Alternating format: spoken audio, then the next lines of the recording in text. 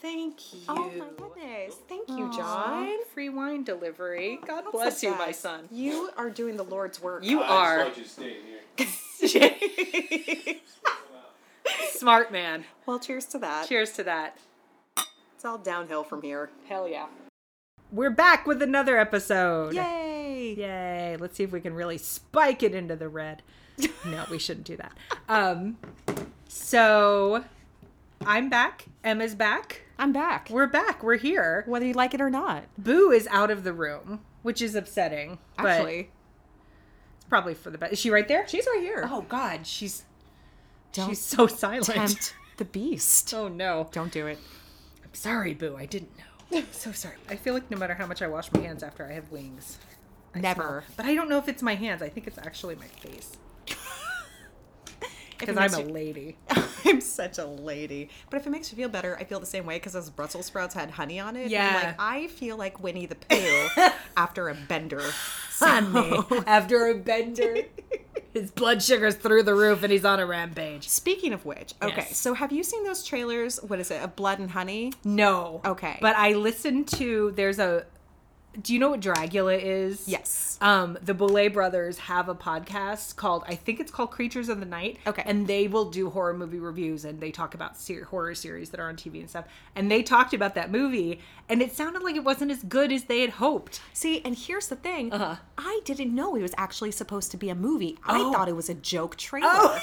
I mean, You know, to be like fair, how- it looks like one. Exactly. It's Yeah. like those things where they take Sleepless in Seattle and Yeah. they turn it into like a stalker Yes. movie. That's exactly what I thought this was. Oh, I haven't and then seen that. That's I'm good. just strolling along Yeah. on Shudder the other day and I'm like, what is this? What is Mm-hmm. this?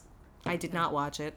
I don't even know where. I don't know if you can stream it yet. I know when it was out in theaters, you couldn't stream it. But it came out around the same time as Cocaine Bear, which I also really want to see. Yes. Because there was that great My Favorite Murder episode where they talked about a cocaine bear. A bear getting into a bunch of cocaine. And there's a great animation that somebody did for it. The guy that does the My Favorite Murder animations, whose name I can't remember now, but he's wonderful. They're like they're my favorite thing. And I love the Cocaine Bear one. So I got to see both of those movies and Possession and The Possession or Possession? No. It's just Possession. Because The Possession is the one from 2012 or 13. Something like about that, the yeah. Dybbuk box. Yeah. Which is not a real thing. Did you know that? Wait, what? Okay, the guy who originally created the story and the eBay listing. Uh-huh. I learned this from the Haunted Objects, Greg and Dana Newkirk's Haunted Objects podcast. So shout out to them because they're amazing and I love everything they do. They did a whole episode about Dybbuk boxes. And I had come across a lot of things where people were saying there's absolutely nothing in the world about Dybbuk boxes before this story came out about this one Dybbuk box. Interesting. And not being a big researcher myself, being much more of I read it on Reddit school of the intaker, if you will. the guy that had originally made the eBay post to sell the Dybbuk box and had come up with a whole backstory about like finding it in an estate sale and it gave his mother a stroke and all this stuff, came out and said, I know for a fact that there is nothing about Dybbuk boxes before that listing because I made it all up. So Everything's a lie. Everything is a lie. I hate this. and it took 10 years for it to, no, more than that. I forget when that listing was. I started, because I think the first thing I heard about it was maybe Jim Harold's paranormal podcast. I was really and, hoping like, you were going to say Jim Henson. Jim I was like, I'm into this 100%. I would love to see Jim Henson's The Possession. Can you imagine? My God. My brain just went to a place. It's beautiful. You should come there. But I still want, what's that guy's name? Shit. Who played the dad in that movie? Patrick Wilson? No. No. That was the other franchise. He's got 3 names. He also played the dad in Supernatural. But I think he could still be in it because you know how like the classic Muppet movies always have humans interacting with them? Absolutely. I feel like we could put him in it. We could put Kira Sedgwick in it because she was in it too. Oh my God. Yes. But like, I mean, I wouldn't make Animal be the daughter that was possessed, but maybe he could be the demon that crawled out of her eventually. Can the other daughter be Janice? Yes! I would love that. The Dybbuk box is actually Sweetums. Yes. all the rabbis that he tries to talk to about it that don't want to talk to him would be that big eagle who's just like, you are all weirdos, and then goes back inside. My God. Who would be Modest Yahoo, the guy that I take that back. That's Sweetums. Is that Sweetums? That's Sweetums. Yes. I love it. Oh. So, I have 3 interviews that I did 3 years ago. So, I'm going to go ahead and apologize to those people because it has been a very long time since I said, "Hey, I'm going to put you on this podcast that I decided to do because I'm bored and COVID is everywhere." And then I just didn't do it. So, we're going to be hearing from first Sean Hammy Hamilton, who was an electrician on the Book of Mormon, the first national tour of Book of Mormon, where Emma and I met. He has a few stories from other theaters, not anything from when we were on tour together, but from a couple of spots he's worked in. And then Vera Pizzarelli, who was the props master on the Latter Day tour and is a goddamn treasure. Oh, She's my God. like a good bourbon drinking buddy. Yes. And then last but certainly not least is a woman named Sarah Waghorn, she was one of the locals that stitched for us when Book of Mormon was in Ottawa for the first time, I believe. And we were only there for a week. No, maybe we were there for 2 weeks. In Ottawa, 2 weeks. Yeah, because we had a day off in there. Mm-hmm. She was fantastic and she's got good stories, so I was very happy to speak to her. I haven't talked to her since then, but it was nice to talk to her, like, because I did all of these at the beginning of the pandemic.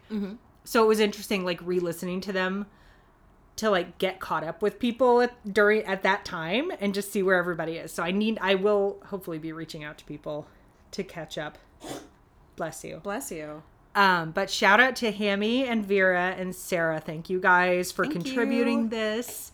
And I'm going to start with Mr. Hamilton. Excellent. All right, Hammy, what do you got for us? Let's see what we got.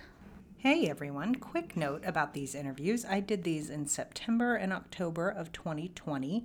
I have no background as a recording engineer. I'm doing what I can, but the audio quality is not great. My apologies. I hope to improve as time goes by.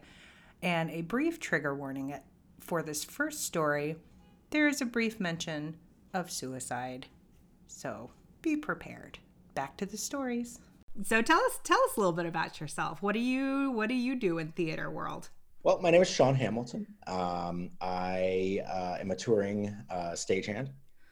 I tour shows as an electrician and typically a follow spot operator. So what we do is we handle a big, huge instrument of light and point it at the stage of whatever actor that we are picking up. And sometimes it's just an object.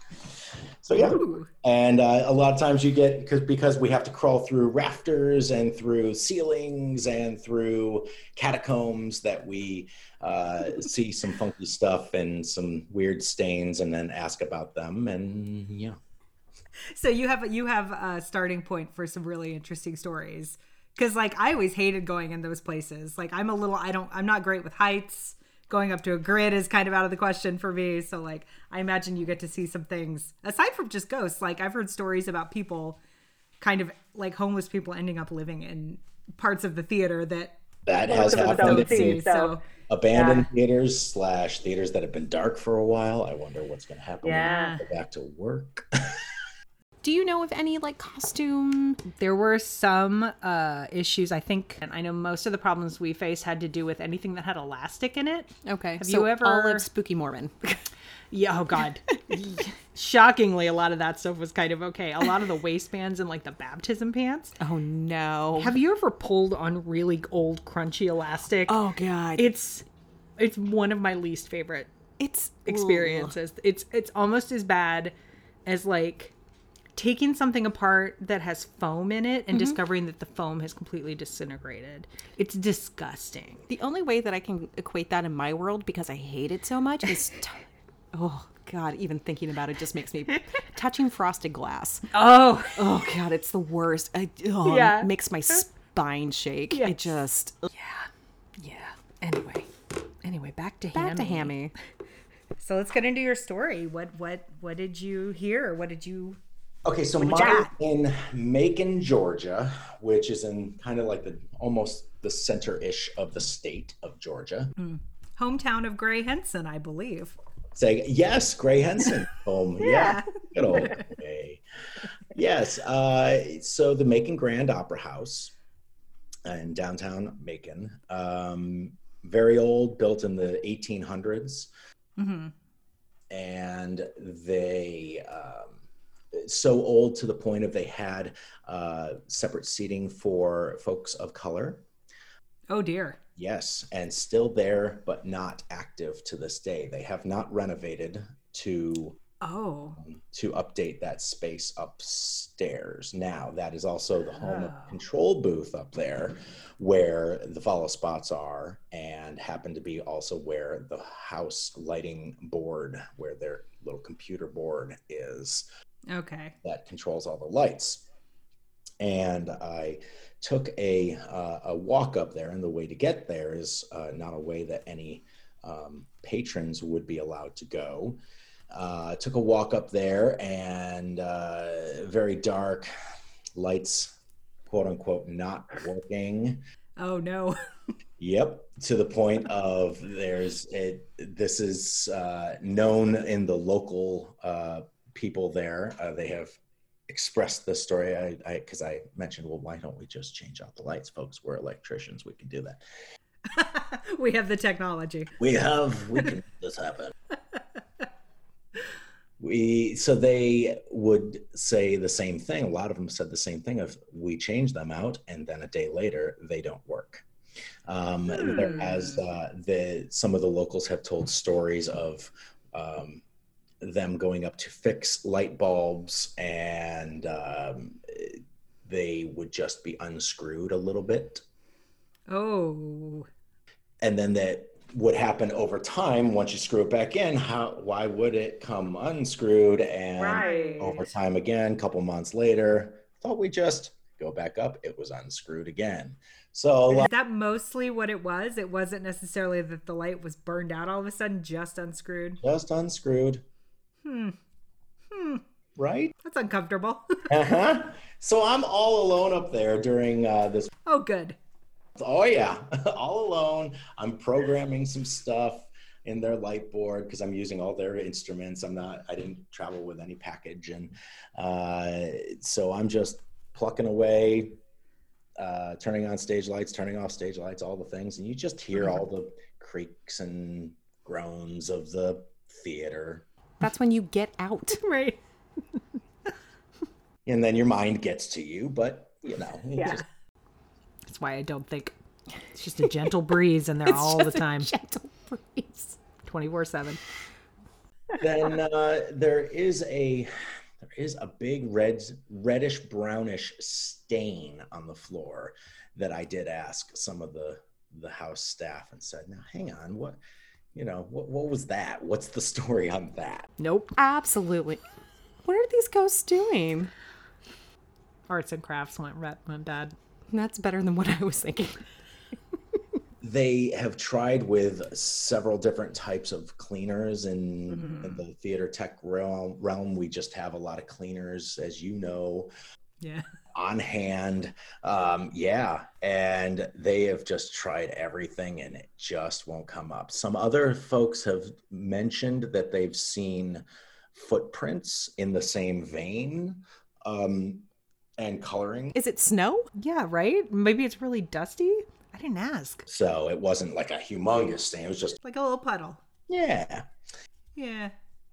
There is, so the locals also did tell a couple stories of the Macon Grand Opera House is home to two spirits. One of them is the more popular story of a woman in white Always. Oh, sure. that We they love a see, woman in or white. that has been spotted.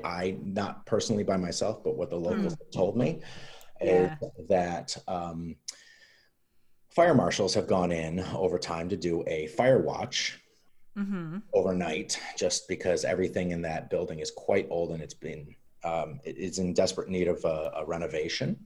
Sure. But because the second story on this I'll get to, you'll see why. But this woman in white is some of the fire marshals have stated they won't go back Really? Was I haunted just then? Was that the woman in white? Oh my God, I think it was. to do a fire watch. They're like, no, I'll pass. We can pass it off to somebody else. Oh no. They'll see her, but she's they hear soprano voice singing kind of things. Aw. Of course, they're always sopranos. Fucking sopranos. And then Yeah. they're around thinking, who's in the building singing? Because it's an Right. old house, right?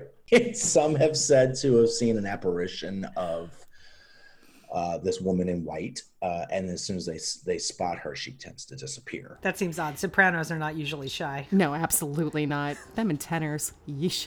So that was one of the cool. Of course, they tell me this before they say, "Hey, so we're gonna go back downstairs and do other things. You good up here? Just radio us if you need it." No, that's not okay. Just need somebody to hold my hand. Did they leave you a teddy bear or something at least? Something? I said, "Just I want something cuddly." Amazing. So that one is one of the stories that they have told, and then there was another one. And I had to look this one up after they mentioned this because it happened in the 70s, Okay. in the 1970s, not the 18. Sure. 1970s, that one of their managing directors committed suicide in the building. Oh no. I didn't really ask why, and Yeah. but where he committed suicide is one of the places that they desperately need renovations from. So right above the stage Okay. in the grid. Oh, good. Yeah. Oh. That grid up there is not steel. It's all wooden, a wooden grid. God. So you're thinking, oh wow. And yeah, hung himself. Oh my God. They found him hanging. Jesus. Back in the 70s. So, yeah.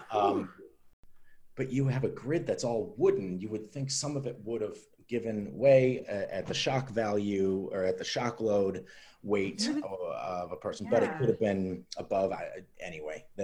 Interesting. I'm just wondering about hanging lights from a wooden grid. Well, they do have a couple I-beams up there. So when you Okay. do hang your motors, there's a couple I-beams up there. There's not a lot of. Okay. So it might be tight. So yeah, very. Whew.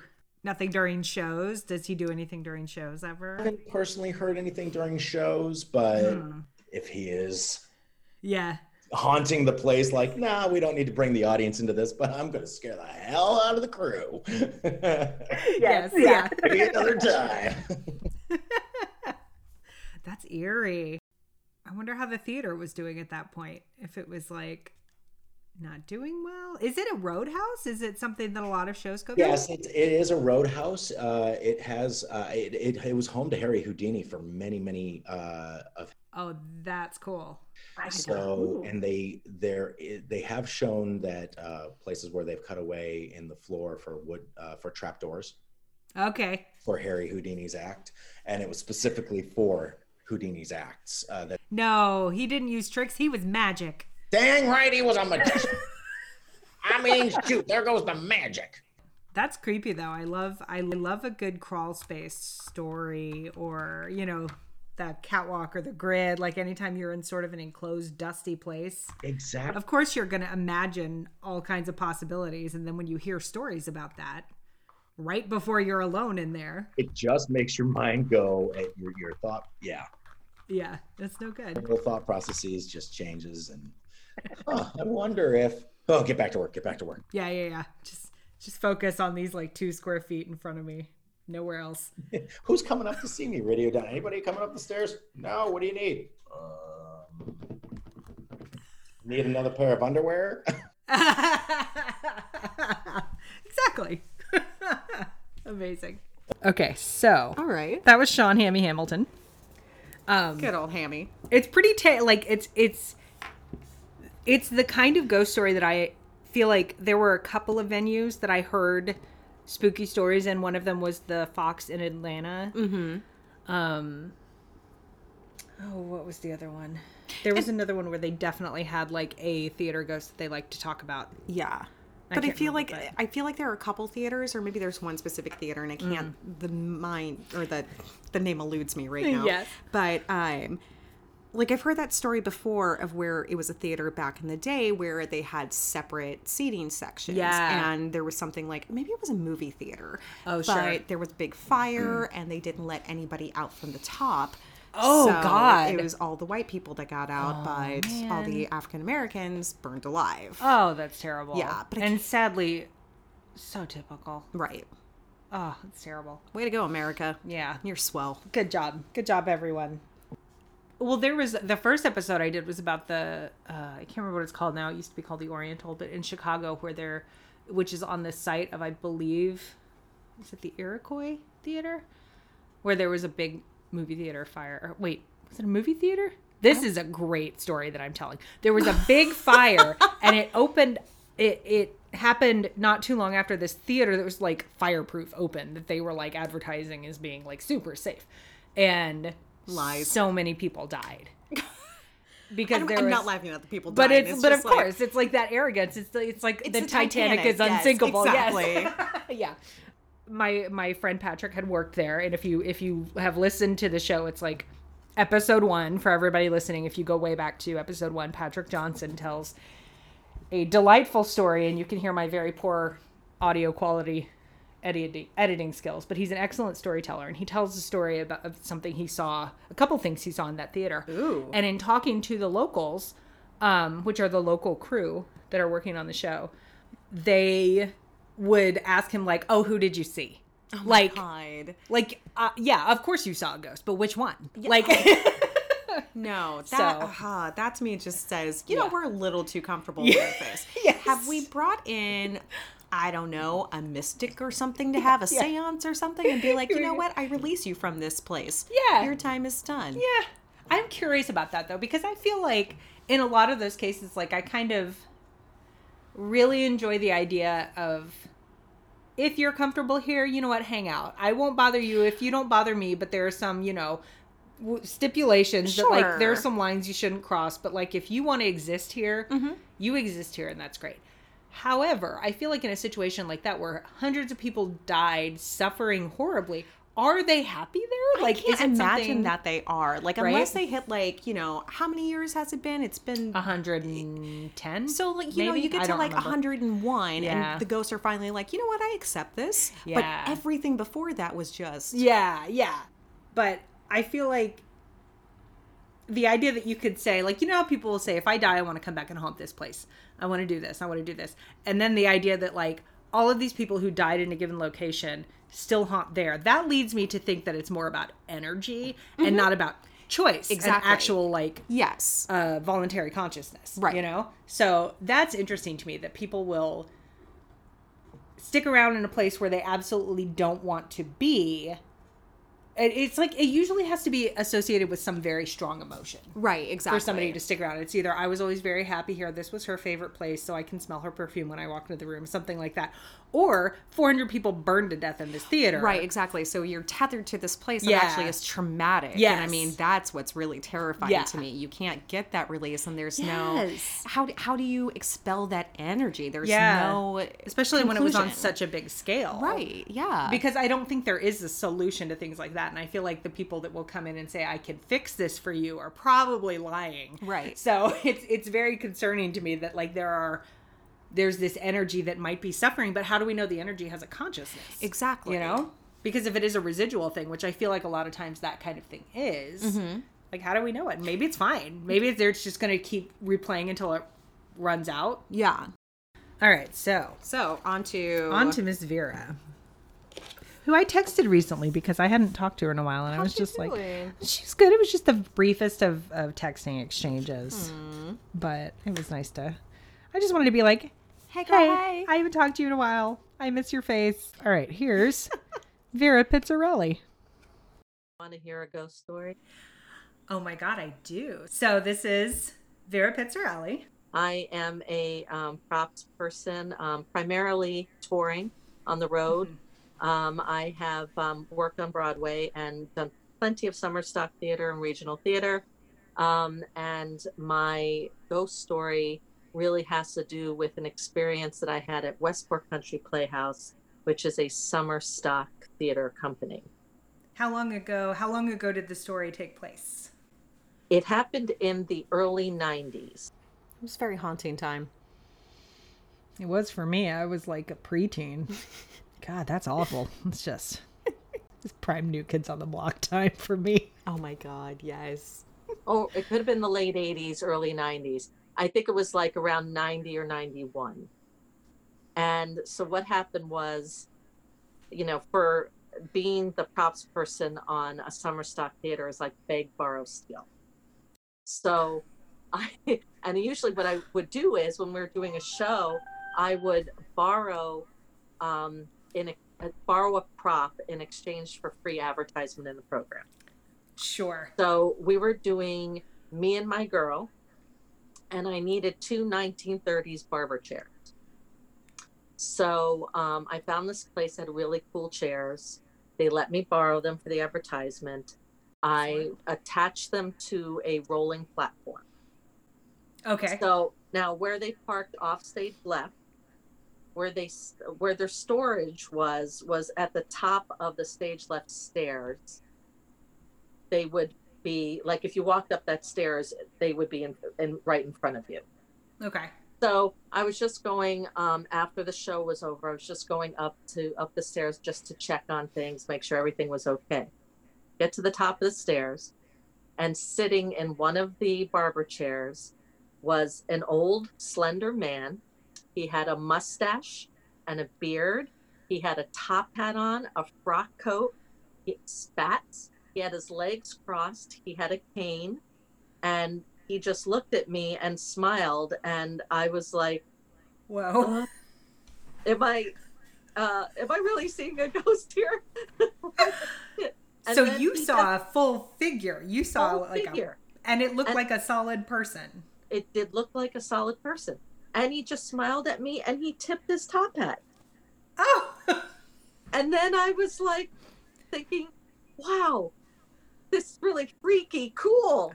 And then I knew once I turned around and went downstairs, I knew he would disappear, but I had to tell someone anyways. But that was the only ghost I've ever seen. That's a pretty good one though, because a lot of times it's, I saw a shadow, there was a mist, I saw an orb. You're like, no. I saw spats. I saw a person. I saw spats. Yeah. Oh my God. Get out of my head from 3 years ago. Am I psychic? You might be. Yes. Backwards psychic. Because that was a long time ago. I mean, he looked like, the late 1890s, he lit in just that period, and you weren't terrified. You were just like, wow, this is cool. Well, I was like, at first I was like, oh my God. And I'm like, what? Am I seeing a ghost? I think I'm seeing a ghost.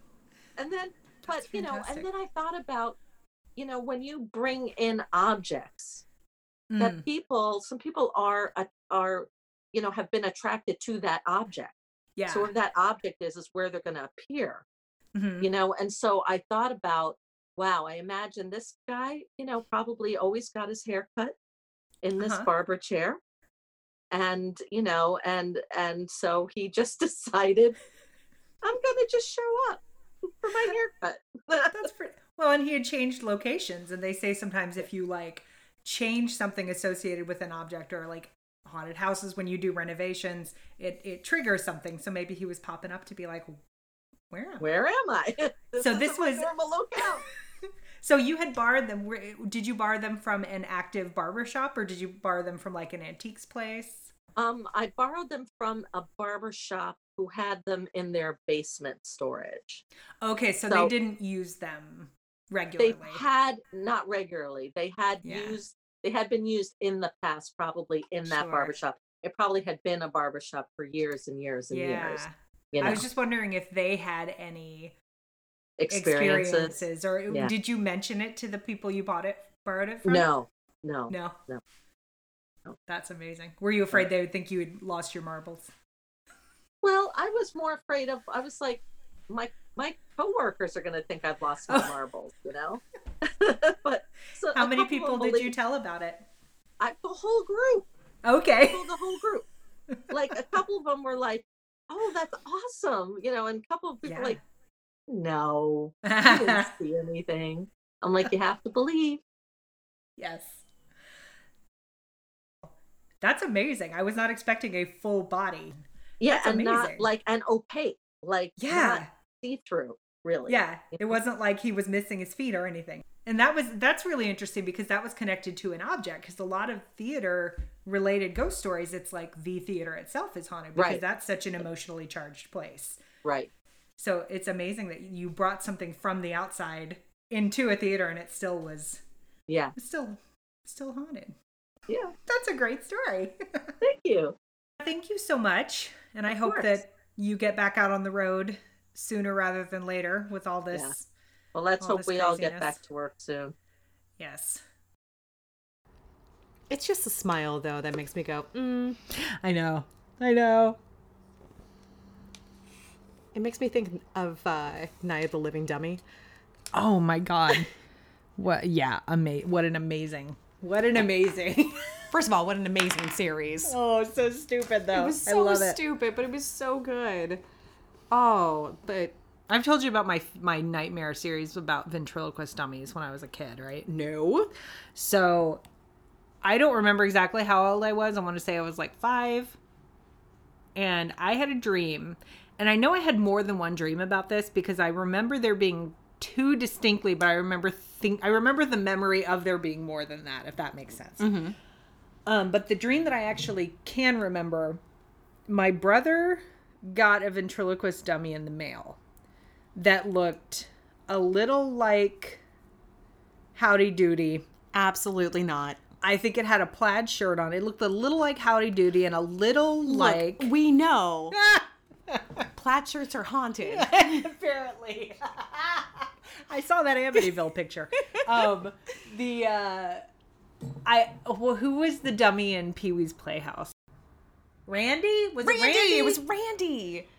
Okay, Randy. Randy. So I didn't see Randy for years after this because it was too early. But like in my head now, it's sort of a cross between Howdy Doody and Randy from Pee-wee's Playhouse. But so my brother got this box in the mail, and we didn't know who it was from, but it was like classic big doll box with like the cellophane window type thing that you look through. Absolutely and not. He was really excited. He opened it up, and the thing had an on and off switch, so he would switch it on when it was around him, and it would talk and do things that like a doll would do, and it had things it would say, and everybody loved it except me, and I was terrified of it because he would switch it off and then he would go away and it would talk to me, and it would have like big metal jaggedy teeth like Jaws in that Bond movie. What? And then fuck? I think it was in the second dream, but maybe it was the first dream. Where like, okay, so my family did this thing where like on we didn't eat at the table together every night, but on Saturdays we would eat together at the table. And there was a dream in the dream, everybody was eating dinner together, and I was still in the living room for some reason. And the doll had switched itself on and was knocking everything off of the table next to my mom's chair. Oh my God. And was just looking at me, like making eye contact and just sweeping it all off with his arm. Like a cat. And I was, yes, like an asshole cat. And then, of course, I started yelling, and the doll was, and my, mom came in, and the doll was off. And I started crying because then I got in trouble for it. And that was what the dream was. It was the doll doing shit and me getting in trouble for it. Because Randy Doody is an asshole. Yes. And which is funny to me that these dreams predated Pee-wee's Playhouse on Saturday morning cartoons. God. Oh, my God. But I was so scared of ventriloquist dummies after this. It's funny to me now that the scariest thing that I could dream about, like they were the big teeth, but literally like I had probably just watched that James Bond movie with my family. More than likely, because that was like the big TV run. Right. Yeah. And my dad and my mom would watch movies after dinner on Saturday sometimes, and they watched James Bond movies. So I probably had seen it. So that was like a feature in the dream. But the main thing that scared me was the doll coming alive and doing things to get me in trouble. Stop digging at the carpet. Oh, boo. So wait. What about like Chucky then? Chucky scared me. Okay. I think as a sort of, I can't remember when Chucky came out, but I think it was like, it either scared me because it reminded me of the dream, or the dream was influenced by Chucky, but it would have been about the same time. Because when did the original Child's Play come out? Oh, that was like... Was it like 85, 86? Had to be. And I know this because I also had a dream that fucked me up, and it had to do with Chucky. Yeah. We moved around a lot when I was a kid. So we moved from, I think we were moving from Charlotte to Williamsburg. Okay. Or we were moving from Williamsburg to Montgomery, Alabama. Okay. But we stayed overnight in a Motel 8. And you know, like back in the day at the Motel 8s where it's like free HBO, blah, blah, blah. God, yeah. So my parents had their own room, and then my 2 older brothers and I, we had our own room. Okay. And they put on a scary movie. I am still trying to find this movie to this day. 1988. Oh, God, I feel old. I know, me too. And I think this movie is one of the Howling movies, but I still haven't found it yet. But all I remember is that there was a woman, she ran to a bell tower, she started ringing the bell, and the wolves were coming out, but as soon as the bell was ringing, they all started melting. And it was the most terrifying thing in the world to me, because I'm like 5, 6 at this point. Whoa, and my brothers are like, nope, you gotta watch this. And I'm like, why do you hate me so much? No, and sometimes something like that's like so incongruous with like everything that you know, and like something just that freaky Yes. can be so much more terrifying than just like there's a ghost. Absolutely. No, I couldn't look at Soup for the longest time because it reminded me of this. But I remember I went to sleep that night and I actually had a dream about not that movie, but about Chucky and about Jaws, because my mom loved Jaws. Like it would be her background movie for whenever we're cleaning. And I'm like, wow. Hi, so I'm traumatized. And she was like, keep going. Wash my the God. windows. It's great. Oh my God. But the main thing I remembered in this dream is that I was floating in the air. It was like I was swimming, but it was air swimming, I guess. And Chucky was coming behind me. Like he was chasing after me, but also like air swimming. But the thing was, that the faster I went, the closer he got to me. But the slower I went, the more that like I could get away from him. Oh, and weird. This is always a thing in my head. So now whenever I watch the Child's Play movies, I'm just like, gotta go slow, gotta go slow down. That's funny to me because that's a strategy for quick changes, is like hurry up and slow down. Yep. Kind of thing. Okay. What? Oh, wait, hang on. I found a picture that I don't know if I should show you because it might trigger. Oh, God. Oh, God. Is it the soup? It might be the soup. It's okay. Soup wolves. Okay. There are werewolves, which was followed by Coombs fully turning heel and transforming into a werewolf. Janice recalls the legend of the bell tower and tells Marie that trapping them in the bell tower and setting on fire is the only way. She urges Marie to leave while she stays behind to ring the bell to summon the werewolves. As she rings the bell, dozens of wolves come running toward the tower, including Richard and Eleanor. Yes. Marie goes outside and finds an unused vehicle. She shoves a trail of paper into the gas tank and then sets it on fire. Oh, pushes the vehicle down the incline toward the bell. Vehicle explodes. Building goes up in flame. She watches in horror as the werewolves burn to death. Now, can I show you this picture? Oh, that's it. Is it werewolf soup? It's werewolf soup. That is the Howling 4. Oh, my God. That is the Howling 4, You the did it. original nightmare. Thanks, Google. Thanks, Googs. Googs. God, I'm never going to go to sleep tonight. No. You just got to go home and watch something happy like Over the Garden Wall and you'll be good. Also, speaking of Yeah. things turning into other things, how have we not talked yet about how to sell a haunted house? How to sell a haunted house. Okay. If we ever have more than like 100 downloads per episode and do a book corner. Yes. I know My Favorite Murder has the corners. We're going to call it a Snow Globe. If we ever have a book review Snow Globe. Our Nook. Our Nook. A book review Nook. A book Nook. If we ever have a book Nook. Yeah, How to Sell a Haunted House is going to be like number 1. Absolutely. Grady Hendrix So good. is like, He's a genius. he's one of my favorite authors. Yes. I can't. The way he writes is so clever, it's so funny, and it's so haunting. Yeah, because it reads so easily. You feel like you're reading. It's got the same sort of like whimsical comedy sort of like woven in just to the text that like Terry Pratchett does in a very different exactly it. format, like in a different genre entirely. But it's the same sort of like, I'm telling you a story, but I'm going to put in this funny side thing that's going to have you like stopping, maybe peeing yourself a little bit, and then just continuing to read.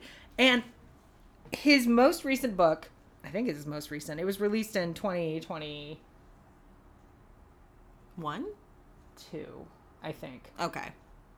I think it was supposed to be 2022. I think it might have come out in January of this year. Okay. Anyway, pending further research. Here nor there. His book, How to Sell a Haunted House, is a freaking masterpiece. It's so good. It's so good because it's scary. Mm-hmm.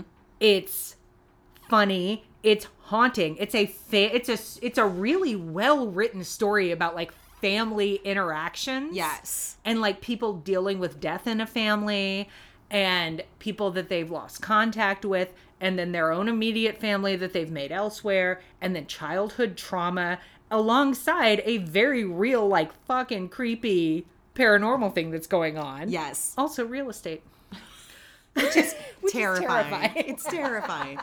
You've been there. Oh, We've rented apartments in New York City. Yeah, It's a fucking nightmare. Yeah. That is a horror show. It's one of the, you feel like you're doing everything wrong all the time. It's exactly. great. It's great. But the fact that it's going to be turned into a movie, because I was reading this, like, first of all, I would read this on the subways. I would only read it on the subways back and forth from work because I wanted to savor it for so long. Right. I knew I would read it in a night if I could. Yeah. And see, in contrast, I read it for the most part in the spa on a cruise ship in the Caribbean. As you should. Over the course of like maybe 2.5 days. And I love that I binged it, but I definitely want to read it again. And this is like a 400 plus page book. And it doesn't feel like that because you Not get at all. so invested in the characters, you get so invested in what's going on, and you get so invested in some of the backstories, like the flashbacks are the best parts of the book. Yes. Because the parts that like reveal the sort of surprising things about the different characters as they happen are probably some of the most stunning parts of the book, and they're my beautifully God. written, and they're so unexpected. Exactly. That's the thing. Like he really like can disarm you sometimes by like The amount of times that I just made such an audible reaction on the subway. Like I read this book at our local bar. Yeah. Which, shout out to LaKayla. Hey. But also like on the subway itself, people would like reach out to me. Like they would tap me on the shoulder and be like, "What are you reading?" Yeah. Or "Are you okay?" Yeah. And I'm like, "I'm fine. Get out." Yeah. Fuck off. Which is the appropriate response to any human contact on the subway in New York City. Absolutely. But I just remember like reading this book and I don't want to give anything away in it, but the specific character in this book, how it was pictured in my head for a movie was so goddamn funny to me. Like I could not stop thinking about him dancing around, and I'm just like, oh God. Oh God, I love this. I love all of it. Yeah. But I have some solid dream casting in mind for this movie. Yes. Truly. But the fact that Sam Raimi is behind it. I know. I love it so I'm much. so in love with this. I want all of it. I'm so encouraged. Yeah, I love that Sam Raimi's behind it. I cannot wait to see what they do. His other books, if you've never read, I feel like my best friend's Exorcism was supposed to be turned into a movie. I don't know if it was turned into a a movie. I haven't read the book. I've watched the movie. Oh, I have not watched the movie, but I've read the book twice. I didn't mind the movie, but there was an element of it that I was missing. Like it just... It was good, but it didn't have the heightened sensation that I wanted it to have. The book is excellent. I liked it even more the second time that I read it, because it was another one that I read very quickly and then went back and read again, because I like to fully like just barrel through books, right? And then I tend to start right over again. If it's the first time I read it and I really love it, I will just read it. Especially if I read it like I did with How to Sell a Haunted House and read it in like 2 days, I'll just read it again. Oh, great. So I don't have to give your book back yet. No, you do, because I only read it once this time. Damn it. You got it. Shit. But my best friend's Exorcism, not only is it wonderful for the 80s nostalgia. Right, which I did love. It's good for talking about what happens when your friends stop talking to you in school. There are like parts where she talks about like her friends are not talking to her anymore. She's kind of an outcast all of a sudden. And it's so viscerally like familiar that it's really well done. And I like the way he writes about Southern families. Yes. That is a very particular thing. Yes. But he's so on the nose with it at points that I'm just like, oh, did you delve into my family history? Yeah. Like, I will highly recommend, for that reason, The Southern Book Club's Guide to Slaying Vampires. Oh, yeah, I have heard about this. I haven't read it, but... It's good. Okay. I feel like it's not as... the structure of it feels a little different because it like peters out for a second and then you get back vampires. into it. Yes. It's fucking vampires. I feel like it has an extra special emphasis on like Southern families and what the mother's role in like a Southern family like so many decades ago was like when I was growing up, even in the 90s. It's the way he writes about families, I really respond to. Yeah, because I was going to say, you're way more Southern than I am. So I guess. And I grew up in Texas, which I feel like I don't necessarily consider like true Southern. I feel like it's kind of its own thing, but it's also that very passive aggressive nice. Yeah. Which is, there's more a Virginia lot of, and more North Carolina. Yeah. Which the biggest difference is that we like our cornbread not sweet. So other than that. That is a travesty, and I'm so sorry. You can get the fuck out of my house right now. You can go drink your bland ass iced tea. Okay, let's roll into the last story because the last story is not very long. Okay, and it's 10 o'clock, so we're gonna let's do one more. I'm speaking with Sarah Waghorn up in Ottawa, Canada. You're still in Ottawa, right?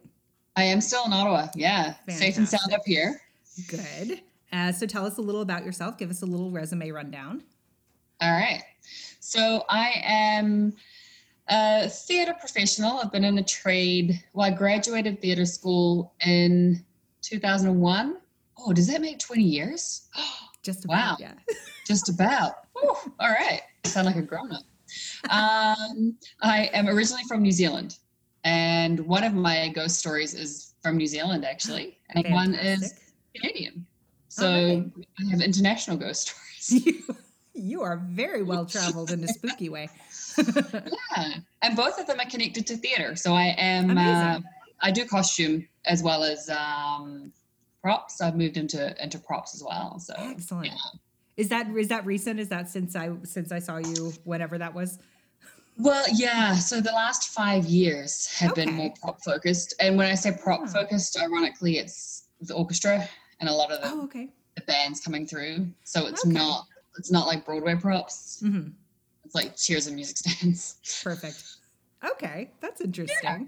It's kind of a nice it's nice to sort of broaden your career path a little bit. I find it's less boring that way. It is, and it's still all to do with people. Yeah, a lot of it is face to face with people. So that's the part of theater I like. Fair. Yeah. No, that's what makes it kind of unique is the interactions. Yeah. So, yes, very much. Yeah. All right. Where do you want to start? New Zealand or Canada?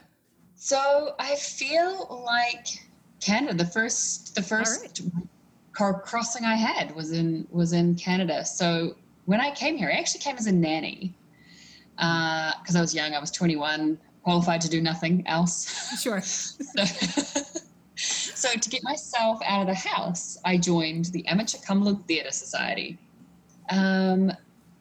They told local stories. So they had still a woman who loves writing and researching local stories. And so we would do those at the town hall was also a stage. Sure. Yeah. Very quaint, which was great fun. And then they were asked, Susan Fleming is the author's name. Susan was asked to write a play and do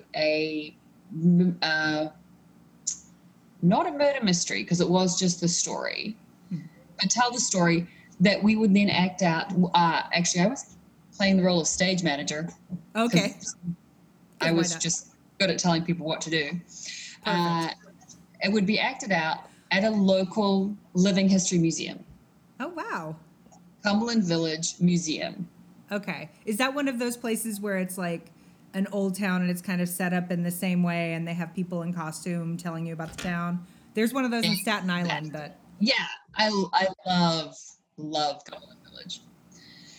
So we would go out and all the buildings at the village were never there originally. They've all been moved there over a number of years. Instead of demolishing them, the city, a family could approach the city and say, the house is going to be demolished. Do you want to pay to take it? And the city does. Like literally take it? One of these houses belonged to a family where the girls had been murdered. That escalated quickly. It did. 2 little girls, I believe they were 7 and 9 years old. Oh, God. So that house, this has actually reminded me of 2 little stories. So that house is very spooky. Okay. And it has dolls that sit on the ledge at the top of the stairs. Oh, absolutely not. See, dolls are always going to evoke that feeling, I think. Always. And I don't know that these were those girls' dolls. Mm-hmm. The house would have come empty and the museum puts in pieces that they have. I 100% for sure, and I'm not the only one who has seen not seen the dolls' heads move. Nope. But the dolls' heads will be looking in a different direction. Absolutely not. You see them, and then you go downstairs to do something, and you come back, and the dolls' heads are looking somewhere else. And you're like, eerie. Okay. Hi, girls. And I just always acknowledge the ghost. Oh, okay. Yeah. I'm always like, hi. Yeah. Keep moving. Don't scare me. Bye. Yeah, bye. Okay. Wait 1 second. Let's just talk about this. Yeah. Why? I don't know, but like I had mentioned the town in Staten Island. So it's called Richmond, Richmond Village, Richmond Town, something. There's literally a room in that with like a thing of dolls. Like she said, like on a ledge all the way around the thing. I don't know what it is about these places. And there are like... But I feel like that was such an 80s thing too, because my mom had like porcelain dolls for me. Maybe I got them from other relatives. I have a porcelain doll in that closet over there. Why? Yeah. I'm getting the fuck out of here. It's Goodbye, okay. It's all podcast. taped up. It's fine. It's not getting out. Oh, good. So it's like an Annabelle situation. Great. Yeah, it's a little Bo Fantastic. Peep, but she's Cool. restrained. Is she blessed? Like She's in there with a rainbow bright. I don't know. She's not gonna win. I do kind of want the rainbow bright. Watch that be the haunted thing. Yeah.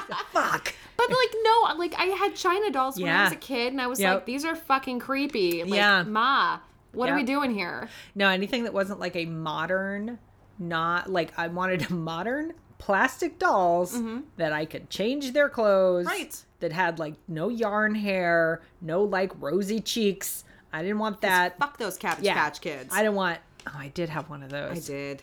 What was her name? name? Was Emily Margaret. Mine was Belinda Lee. I love that. We had the same middle name.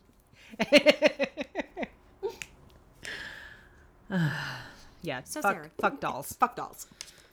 Go on, Sarah. Amen. So that house is on the museum grounds. Mm.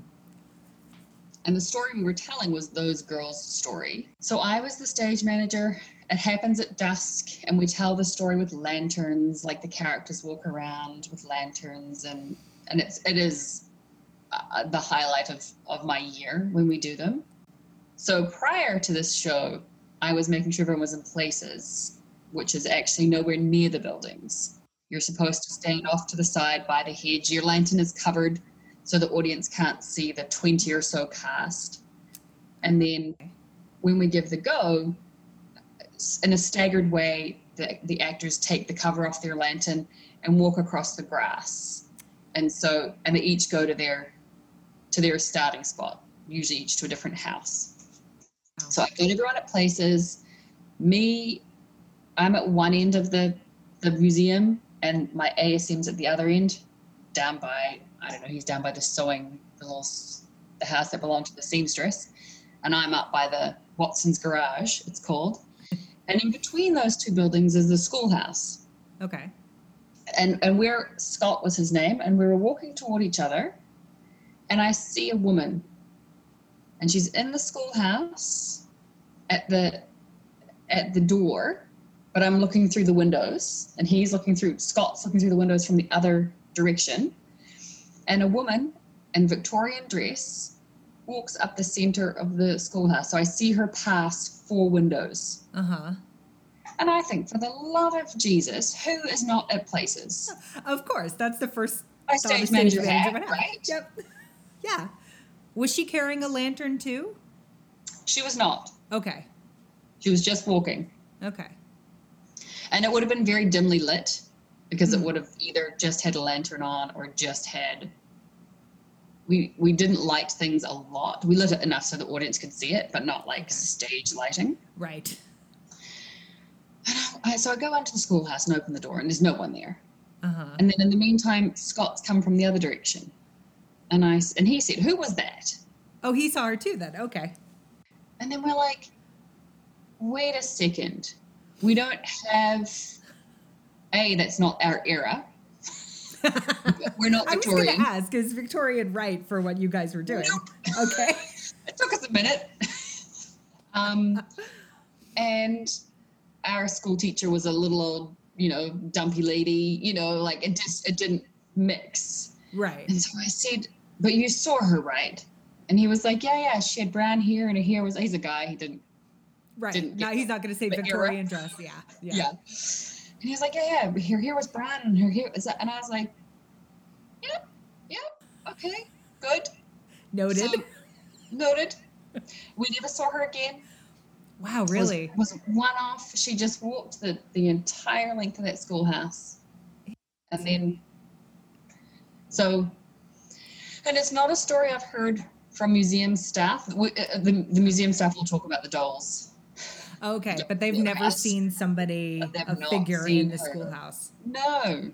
Did you get a lot of people visiting the Living Museum and saying that they had seen things like the dolls or other things? The doll, you would have to be a frequent visitor to know about the doll, okay. And we were usually there in off hours as well. And we were also allowed in parts of the museum where the general public's not allowed. Okay. Yeah.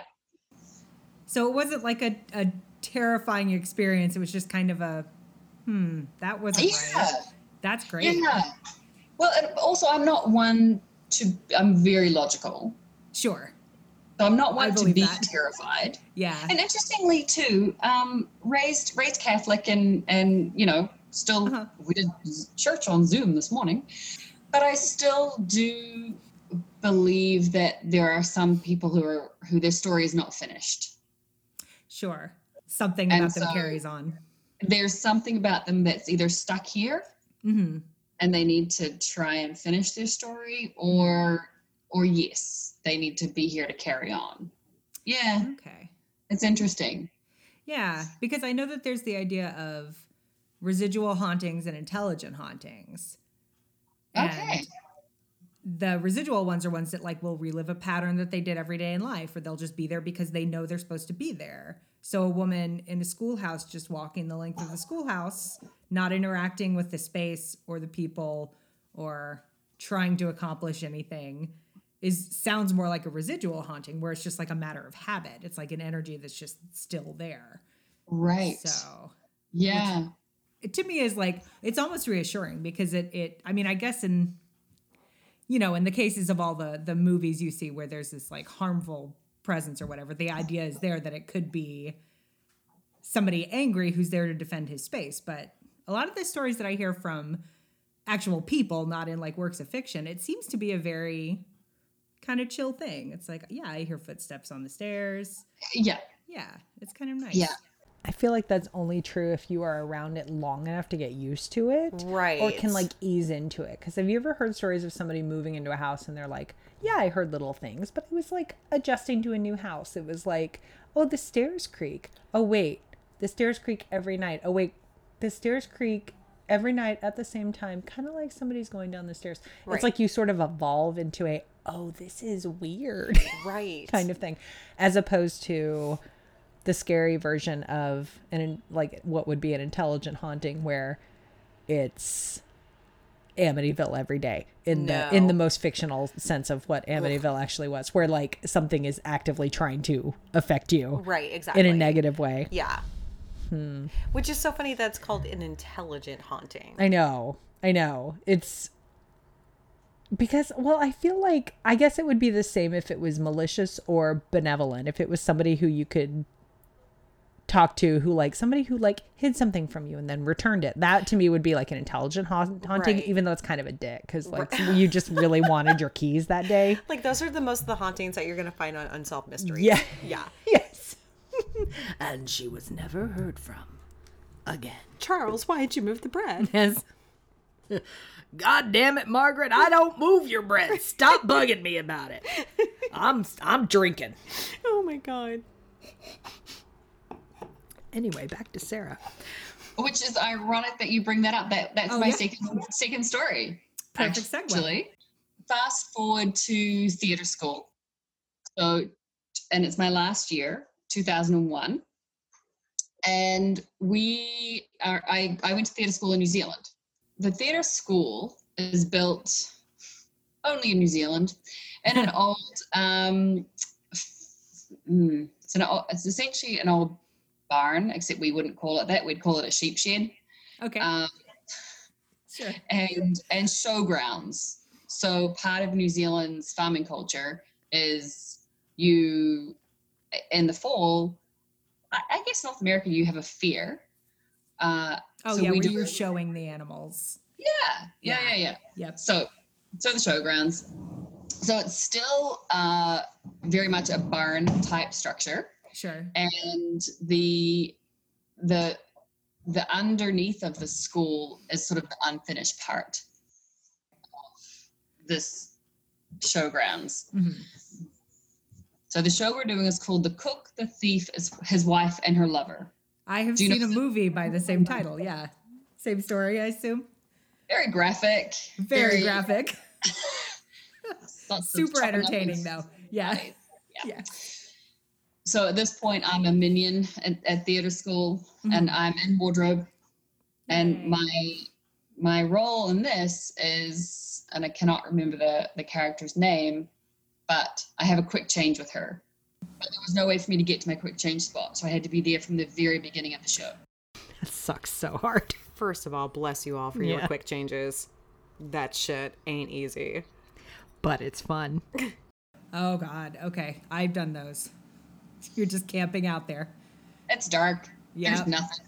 You're just, and it was literally, picture a large space, and then there's a weird kind of office. Okay. Built there for no particular reason. And I wasn't in the office. I was over here on the side by the stairs. But also for some reason there were stairs that went up and over and back down again. Huh. I don't quite remember the full layout. Mm-hmm.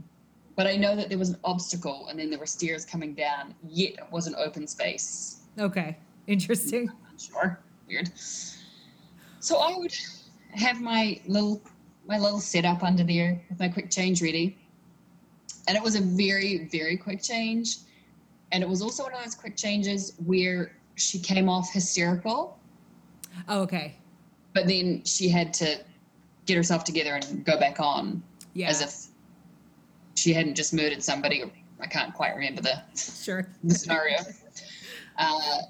So I remember for me, it was like quite and I'm a student, so it was like quite Yeah, a lot of tension. So I was waiting and I would hear footsteps coming down these stairs. Uh-huh. And again, I'd be like, come on, some professionalism. Like, if you're going to come down the stairs, come down quietly. Yeah. Come on, ghost. I love a student is like, we all did this as a student. Come on, be professional. Oh, God. All of us did. What assholes. I was definitely that person. Same. You guys. This is real theater. So I would look. There's no one. It's weird. Maybe there was other stairs, but there weren't other stairs. So this did happen repeatedly every night at the same time. Okay, so it could have been something as part of the show, but that seems weird. Somebody would come stomping down the stairs. But because it was this giant space, I knew that all the acting was happening over and right in the far corner, 50 meters away. Right. That's eerie. Yeah, because you said the stairs just go up and then across and then come back down, right? Yeah. They don't go anywhere else. But they don't go anywhere else. There was no door for anyone to come from. Like, it was very peculiar. I don't know if at some point there had been like a place to look over from on top of that office, maybe. So I remember saying to somebody, this is weird. Like, I keep hearing these footsteps, but there's no one there. Uh-huh. And they're consistent. They're at the same time. They sound the same, And eventually, it didn't come out right away, but eventually someone said that there had been a death back when it was showgrounds and a working, a working shipyard. Yeah. Okay. So my suspicion is that it's somebody whose life was cut short Yeah. under circumstances that were not nice. Yes. Yeah. Interesting. Yeah, whether an accident or whether something else, I don't know. Right. But potentially in that area, if the footsteps are focused on the stairs, maybe that's where it happened. Exactly. Yeah. And did it really alarm you, or your reaction was entirely, there is a show going on, what are these footsteps? Because you're a pro. It was such a work mode. Yeah. Oh yeah. It's like when somebody drops, the armful of costumes and all the hangers clang. You're like, oh, come on. Yeah. Did everyone hear that? Yes. So it was more that. Yeah. But then when it continually happened, I was like, okay. So there's another spirit presence here, not just me. So then I would just chat. Oh, very cool. I assumed it was a hymn. Sounded like manly steps. Okay. Kind of heavier steps. Yeah. Okay. So I would just sort of chat away and. Oh, that's kind of nice. At least that's a way to kill time while you're waiting for your quick change. Just chat with the ghost. Yeah, why not? Easy conversation to have if they don't talk back. That's great. Right. Yeah. That's kind of a sweet story too. Like there's something, I don't know. There's something kind of eerie, but not threatening about it. Those are the ones that I would much rather experience, I think. Yeah, and there's sort of a part too where I think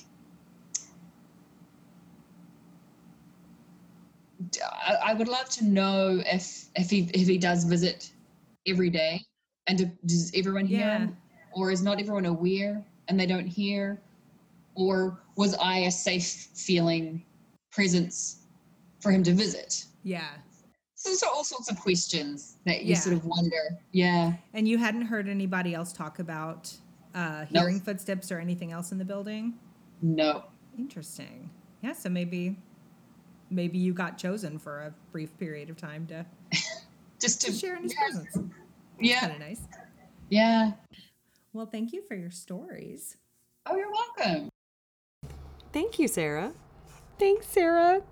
You're great. I hope you're doing well. These were great. I loved all of these. They're good, right? They're short but sweet. Like all of them. That was 3 what am I going to call? Spooky leftovers. Spooky leftovers. I like that. So thanks to Sean Hammy Hamilton and Vera Pizzarelli and Sarah Weghorn. Beautiful jobs. It was lovely hearing the interviews again. I'm so sorry it took so long for them to see the light of day. But it was worth it because they're good stories. But now is your time, friends. That's right. Mwah, we love it. Check out Grady Hendrix and his books. Definitely. That's this. Also, Sam Raimi, hire me. Hashtag let me be your Lulu. Please hire this woman to be Lulu. Holy crap, that would be. I'm gonna hound him. Yes. I don't care what I have to do to find this man and be like, look, I'm your Lulu. I'd help you, but I'm drunk. So like, I can't imagine that would look good. Like, listen, she's gonna be the best. She's great. Actually, can you be my agent? Like, I think this is a good tactic. Okay. Yes. You want me to annoy them into casting you? Like, I just sit there. I'm on it. Yeah. Very quietly, and you're like, but guys. Yeah. But guys. No, if we can get to the point where they will cast you in exchange for me going away, I think that's a win. Very Marvelous Mrs. Maisel thing. I like it. I learn from TV sometimes. When I bother to watch it. All right. We love you. Good day. Good day. I said good day. I said good day.